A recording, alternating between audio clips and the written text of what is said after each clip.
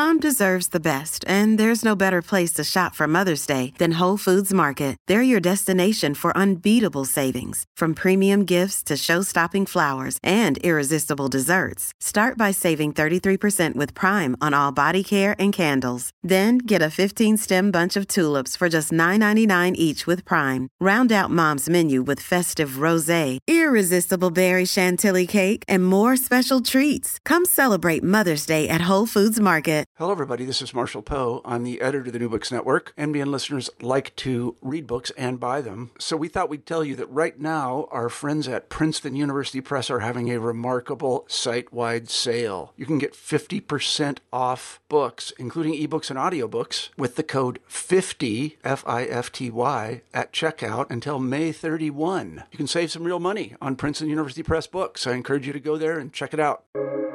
Welcome to the New Books Network. Greetings and welcome to the Art Podcast for the New Books Network podcast. My name is Kirsten Ellsworth, and today I have the great pleasure of speaking with Gilah Hirsch about the book Archaeology of Metaphor, The Art of Gilah Yelin Hirsch, which is edited by Donna Stein and is hot off the press, published by Skira Publishers 2022. Gilah is a Canadian-American artist, interdisciplinarian, and you will learn of her many roles during this interview. Gilah, I want to thank you for being with us today, and I would like to ask you to start us off by speaking about the impetus for the book. Well, Kirsten, first of all, thank you very much for having me and your interest in the book and in my life and work, and I will do what I can to help fill in some gaps. The impetus came when I was invited by OCA, Orange County Center for Contemporary Art, in Santa Ana to have a retrospective exhibition of my work. I was very honored by this invitation, and I happened to meet Donna Stein within a week of that invitation, and I told her about it, and she then proposed that she would be the curator of the exhibition, which for me was an incredible honor, for Donna is a world-renowned curator, author, art historian, a main person in the art world for very many years. And I was thrilled that she volunteered to curate the show. So we began a discussion. The first thing was, what would the title be?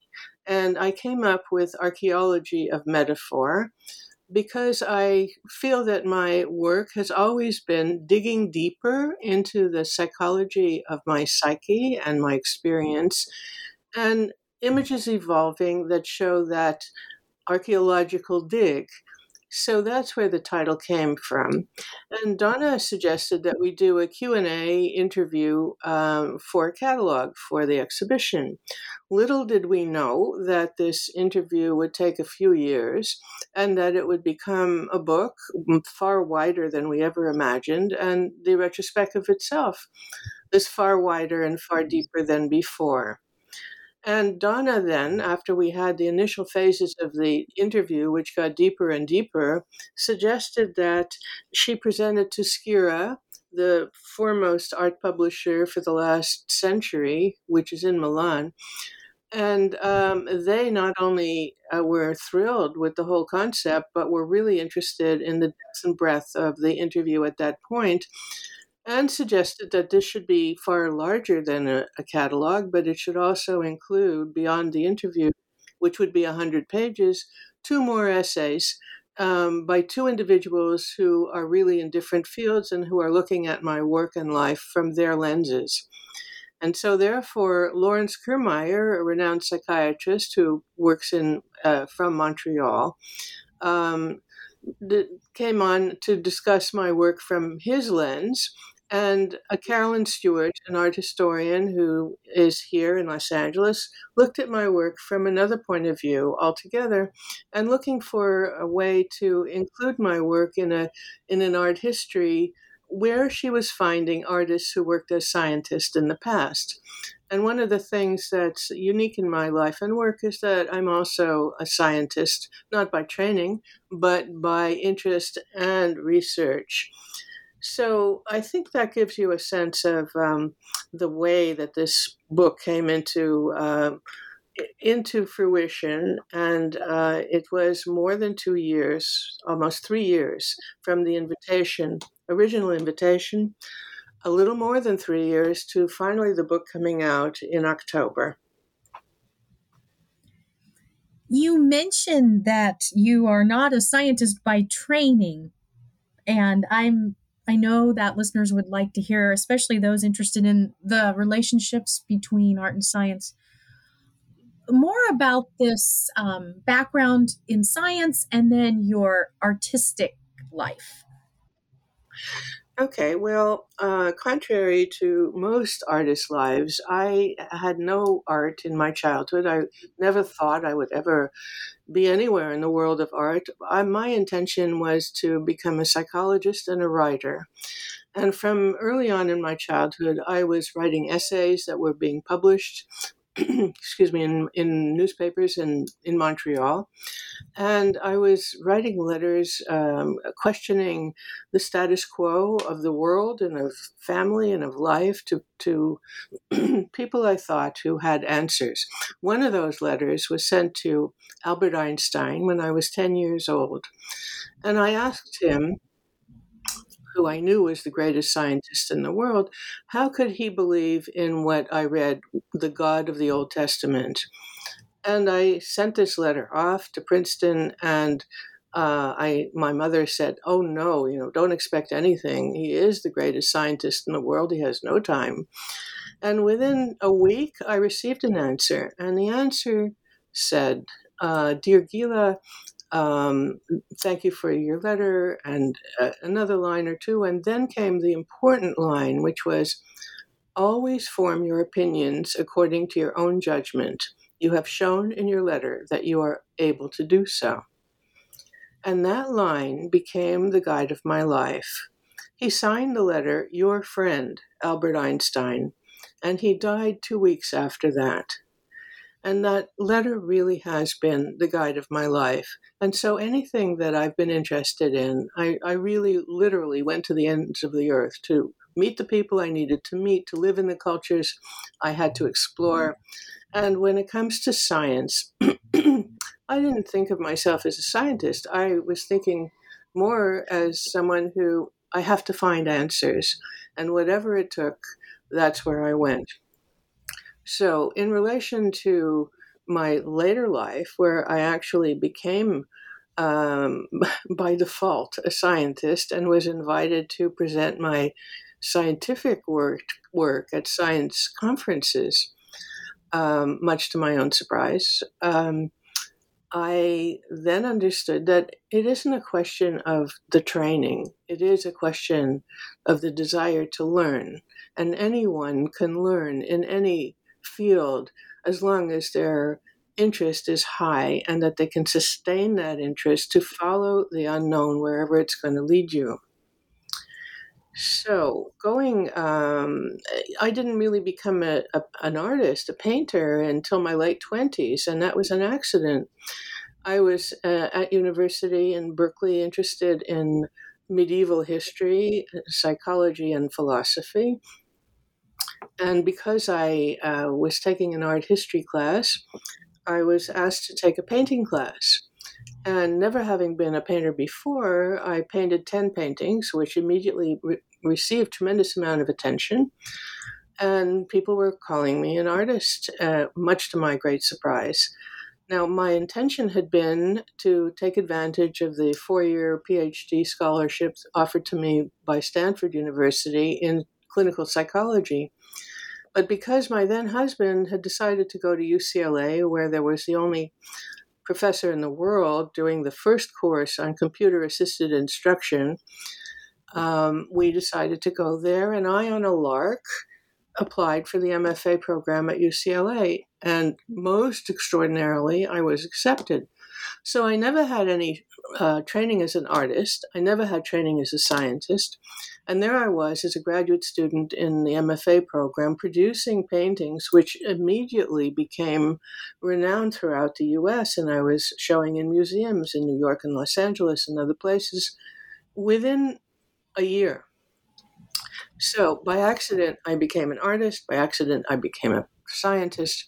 And pretty much all the other hats that I wear, which are many, were earned by my interest and finding where I could discover the information that I needed.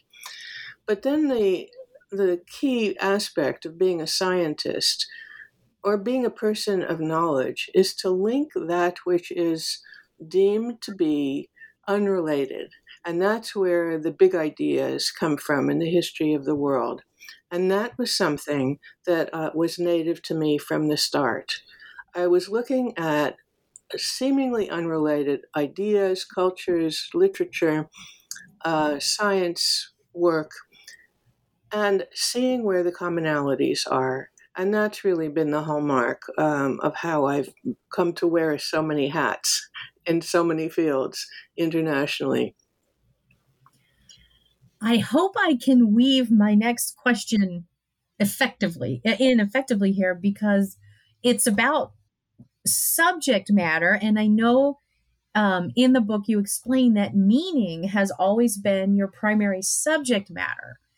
And I'm wondering, for example, if you would tell us a little bit about the meaning of the early paintings. I'm not going to say subject matter, I'm going to say meaning, that you pursued when you started your painting life.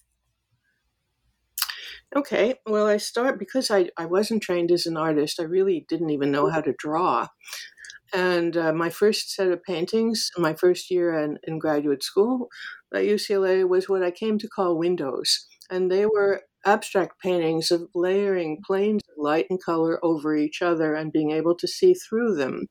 And the meaning at that point for me was that we may have ideas in our minds, but there are many more ideas that are available to us if we give space and time to give credence to these ideas. So the meaning of the window paintings has to do with understanding that there's far to any one vision at any time, and that it is up to us to look through the layers and find them. Now, the second set of paintings I did as a graduate student all had domestic food as their subject matter. And at first I was sort of in awe of the fact that I realized I could paint something that looked really real. I didn't have to be only working in abstraction.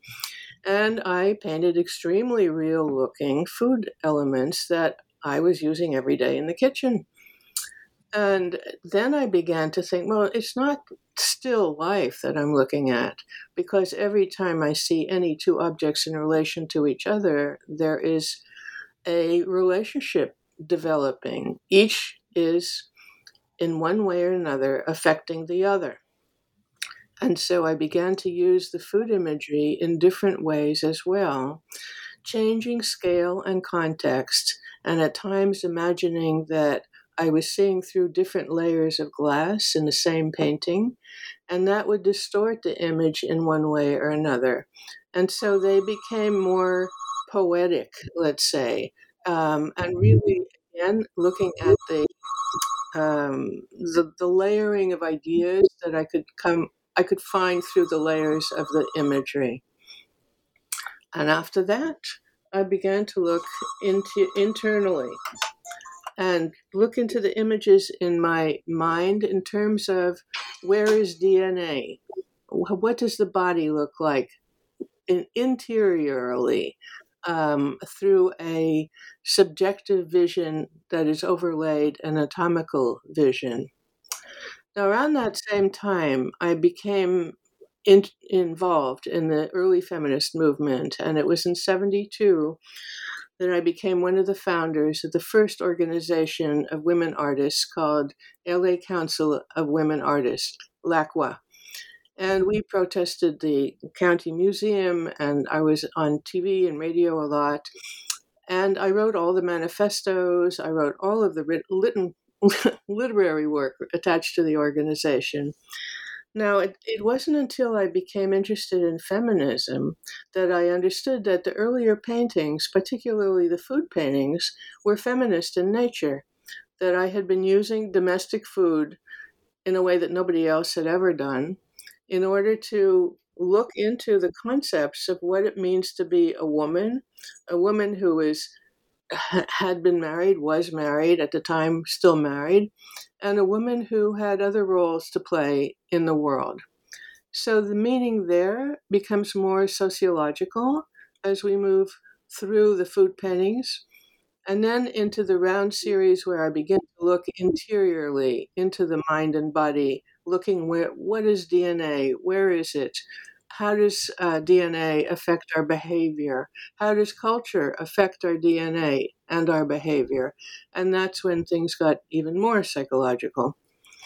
So we're moving through quite a number of years, and then the big change came when I became a visiting artist at Dorland Mountain Colony, an artist colony in Southern California, and I began to spend long periods in wilderness alone, ultimately as much as a year and a half in the high mountains of northern Arizona. And it was there that I became very, very involved in nature. And it was there that I began to find the 5 forms that I eventually called alphabetic morphology, and that I found to be intrinsic to all alphabets, ancient to modern. And then I formed what came to be known as my first scientific theory.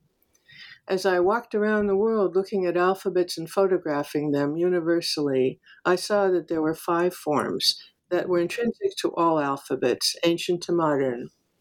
And then I wondered, why these 5 forms? And one day it hit me that these 5 forms mirror the shapes and neural processes of perception and cognition, that there is an oscillating relation between the perceiver and the perceived. And that also told me that as wonderfully cultures give richness and tapestry to our lives, essentially we are the same humans from culture to culture. And therefore, in every culture, in every country, in every alphabet, those 5 forms are the basic elements. Now, the 5 forms are the line, the angle, the meander, the arc, and the X. All of that can be played out on your 5 fingers. And with that theory, it came to be known as a theory, and I was first asked to present it to a scientific conference in 1981. Imagine my worry. Here I am, barely an artist, and here I am to present this new theory to 100 scientists, world-renowned scientists, and I was really scared to death about this, but I presented it, and it was accepted. It was accepted widely, and it continues to be accepted widely, and from that early idea, I developed other theories that sit on top of what I call the power of form. And this moved into healing, into medicine, into visualization as a powerful form, not only of self-healing, but I teach and train doctors, psychiatrists, and hospitals and patients all over the world how to use visualization, meticulous visualization for their own healing. Now, I think I'm blustering a bit, Kirsten. Where would you like me to go? I'm fascinated, and I know listeners are going to be as well. I am thinking about the essay that Lawrence Kiermaier contributes to the volume, and he among other things discusses what we're speaking about, healing and an aesthetics of healing. I think that's the term that he uses. And now I'd like to ask you, do you feel that for viewers of your paintings, for example, there is a way to access healing through that viewing process? Absolutely. And this has been very gratifying to me as my paintings are shown all over the world. And no matter which culture, which country, people react in the very same way. And I had a very, very serious, really a lethal accident in 1999 in a remote archipelago in the Pacific Ocean, about 200 miles west of Vancouver. It was called the Queen Charlotte Islands, home of the Kwakiutl Indians, Native Canadians. And the car that I had rented to take over there, the steering wheel seized up and the car rolled over and over again down a deep ravine and left me hanging upside down in this crushed up car. I was obviously found dead and then revived and very, very seriously hurt. I will just, I managed to get back to Los Angeles on morphine to go, and turned out that I had broken all my ribs, my sternum, my scapula on both sides, various vertebrae, crushed head, crushed heart, crushed knees, many millimeters of bone fragments in my spinal column. And I had EKG of a dead person, and I was given a horrible prognosis that I would be paralyzed from the waist down, that I would become stupid, that I would lose my mind. Anyway, none of that happened because instead of having surgery, I determined I would go home, and I had medical textbooks around me. And my full-time job was to visualize the perfect situation of each cell, system, and organ in my body. This was my full-time job. Looking at the text, I could not move, by the way. I was lying prone, and I was looking at each cell, system, and organ, excuse me, and envisioning it in its perfect state. And within 7 weeks, I was flying to this science conference and talking about my own healing. At the same time, I had 7 large diamond-shaped canvases prepared in my studio. And starting in the second month, I began to paint the reconstruction of my body from the inside out. In the beginning, I could barely hold a brush. But as I worked harder and harder at reconstructing every cell, system, and organ, I gained strength, entire strength, and I was fully capacious, as I am now, without having any kind of lingering manifestation of that horrible accident. Those paintings have traveled around the world. There was an exhibition of 30 paintings that moved through 7 countries over a period of 12 years. And everywhere people found the same kind of healing aspect of the work in their own bodies. And this was very, very gratifying to me, and it continues that way. What I have understood is that whatever I see and create on a canvas in front of me is changing my body as I am doing it. It's, again, reciprocal relation between the perceiver and the perceived. And I have control over what I allow to be seen on the canvases. My choice is always that these be beneficial not only to me, but to the viewer.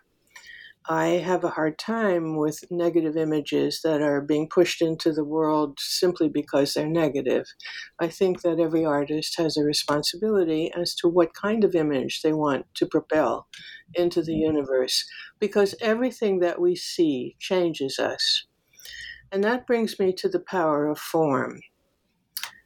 The power of form, the way I understand it, is that every color has a frequency, equivalent, by the way, to the frequency of a sound. And in fact, when I was in the North Pole, literally at the North Pole, where I was to research the language of the Eskimos, Inuktitut, I found myself lying on the tundra in the night, and it was very cold and very dark. And in front of me and all around, you could see almost the edges of the round planet. You could see the aurora borealis, very many layers, very many colors, undulating almost in a sexual way through each other. And when each color touched the turf, the tundra, a different sound was emitted, the equivalent of the frequency of the color. And there I was, surrounded by a cosmic symphony and a cosmic light show. So fully understanding the relation between frequency of color and form and sound, I was all the more attentive to the shapes that I was producing in the paintings, because there the color, and I use layers and layers and layers of color, the color has certain frequency and it is attenuated into the form that I give it. And every form has an affect on the viewer, in addition to the artist. So in this way, yes, the paintings are healing paintings, and I also help others create imagery that will help them themselves. And this is part of using form as a healing manner. With regard to form, how do you see the relationship of nature, which is an important part, I believe, of your work, and maybe an Uber concept here? How do you see, I guess, how would you discuss the role of nature in your work? Well, let's go back to when I was 1 year old. There was a birthday party made for this baby, and I remember vividly that everybody was sitting on a blanket. This is in the Laurentian Mountains outside of Montreal, where I was born and spent my first 16 years. The family sitting outside on the grass, and I'm sitting on the blanket. And everybody came down with poison ivy except me. So I remember that as my first nature experience. After that, I was sent to a summer camp, and which, by the way, was a Hebrew-speaking summer camp. And I loved being away from the group and would go every day to this little secret lake called Jade Lake. And I'd take all my heavy-duty books, which were philosophy and psychiatry and literature, into the forest with me. And this was my refuge. So nature was my refuge from early on. I was not welcomed back to my bunk by my peer girls who had very different interests than I did. In fact, they were rather cruel. That I would come back and they would have spread the garbage of the bunk over my white Hudson Bay blankets. They were not happy about this individual thinker. But anyway, that was my entry into deep nature. And throughout my life, I began spending longer and longer periods alone in nature, starting out at Dorland Mountain Colony with 3 months at a time, and then in northern Arizona, 16 months at a time. And it was in these solitary sojourns in nature that I began to recognize the particular patterns in nature, where I found that I was reading these 5 forms in the various alphabets that I do read. And that was where the impetus to researching the relation between these 5 forms and world alphabets began. I am most at home in wilderness, and I continue to be most at home in wilderness, although it becomes harder and harder to leave my very busy life and take time for that kind of privilege. What would you say to a new artist, a student of art, starting out right now? What would you advise them? Don't let anyone tell you what to do or how to see or how to think. Whatever it is that is original to you is what you really want to follow. And and produce in whatever way you want. It may be that you think of yourself as a painter, but you may begin to think of yourself as a writer or an anthropologist or who knows what. As long as you follow that which interests you and that you become excited about what you discover. In my way and in my life, I have followed the unknown. And it is that way that I have learned to know, and to know that I should keep following the unknown, as it is the only way that I will ever learn something. Unfortunately, most of our academic teaching is relearning that which was known. And in many ways, I know it turns people off. It certainly turned me off. And if you remember that you are born with a very special and unique psyche, a unique mind, and it is up to you to allow that mind to play in the world and follow where the play leads you. That's what I would suggest. I can't think of anything more encouraging, really, for a person coming into an artistic identity or art identities.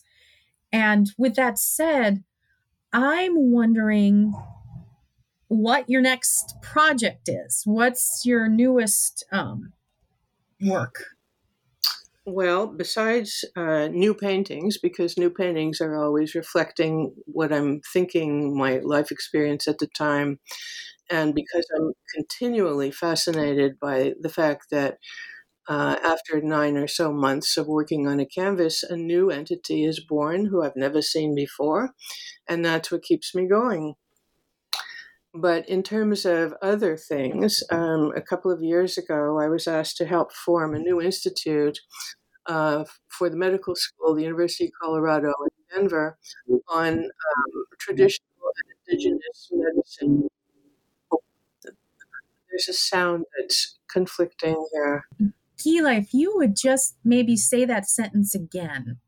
I think you were just describing the Institute. Okay. A few years ago, I was asked to help develop a new institute in the medical school of the University of Colorado in Denver.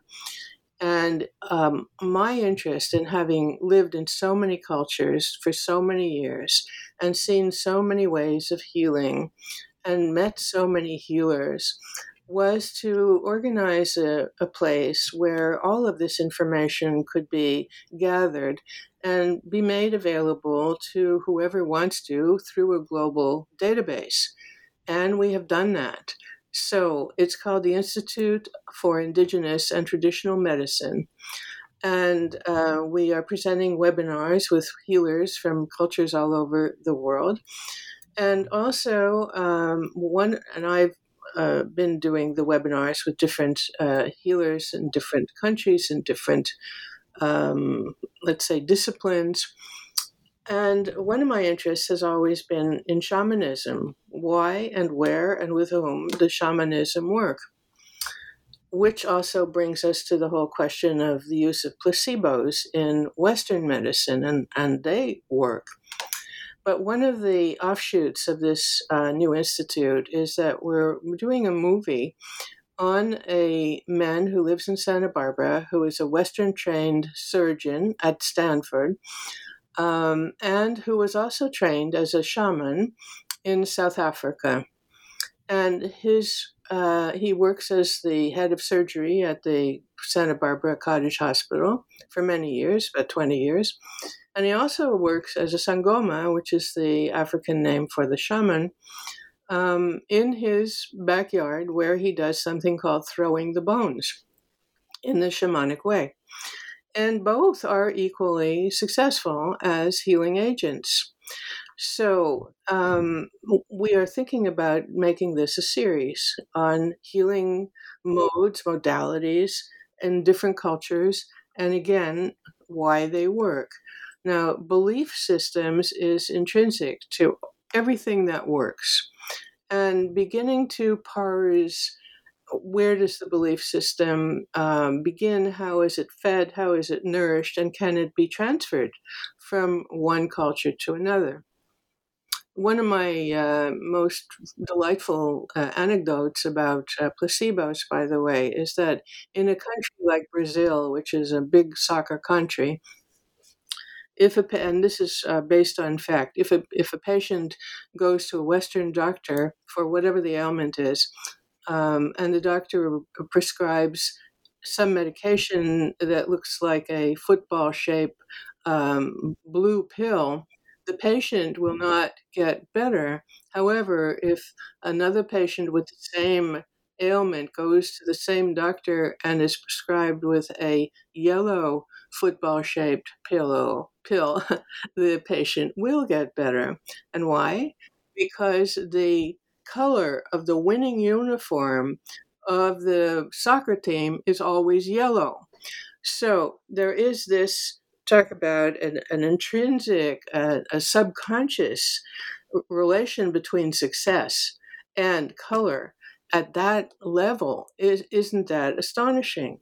So if we think about all of the things that we do in our lives on a daily or even nightly basis, and how our behavior is formed through these patterns that we unconsciously absorb in our lives, and how we can equally, given the opportunity and the intentionality, to change our behavior in order to be healthier in whichever way that we wish.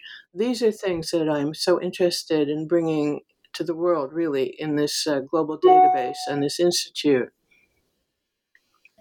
Listeners, I promised you that by the end of this interview with Gilah, you would learn of her many roles, and I don't even know how to enumerate them. But I want to thank you for your time today, Gilah, and I really want to remind people to buy the book, Archaeology of Metaphor, because as you've gotten a taste of today, there are many themes for consideration within the book.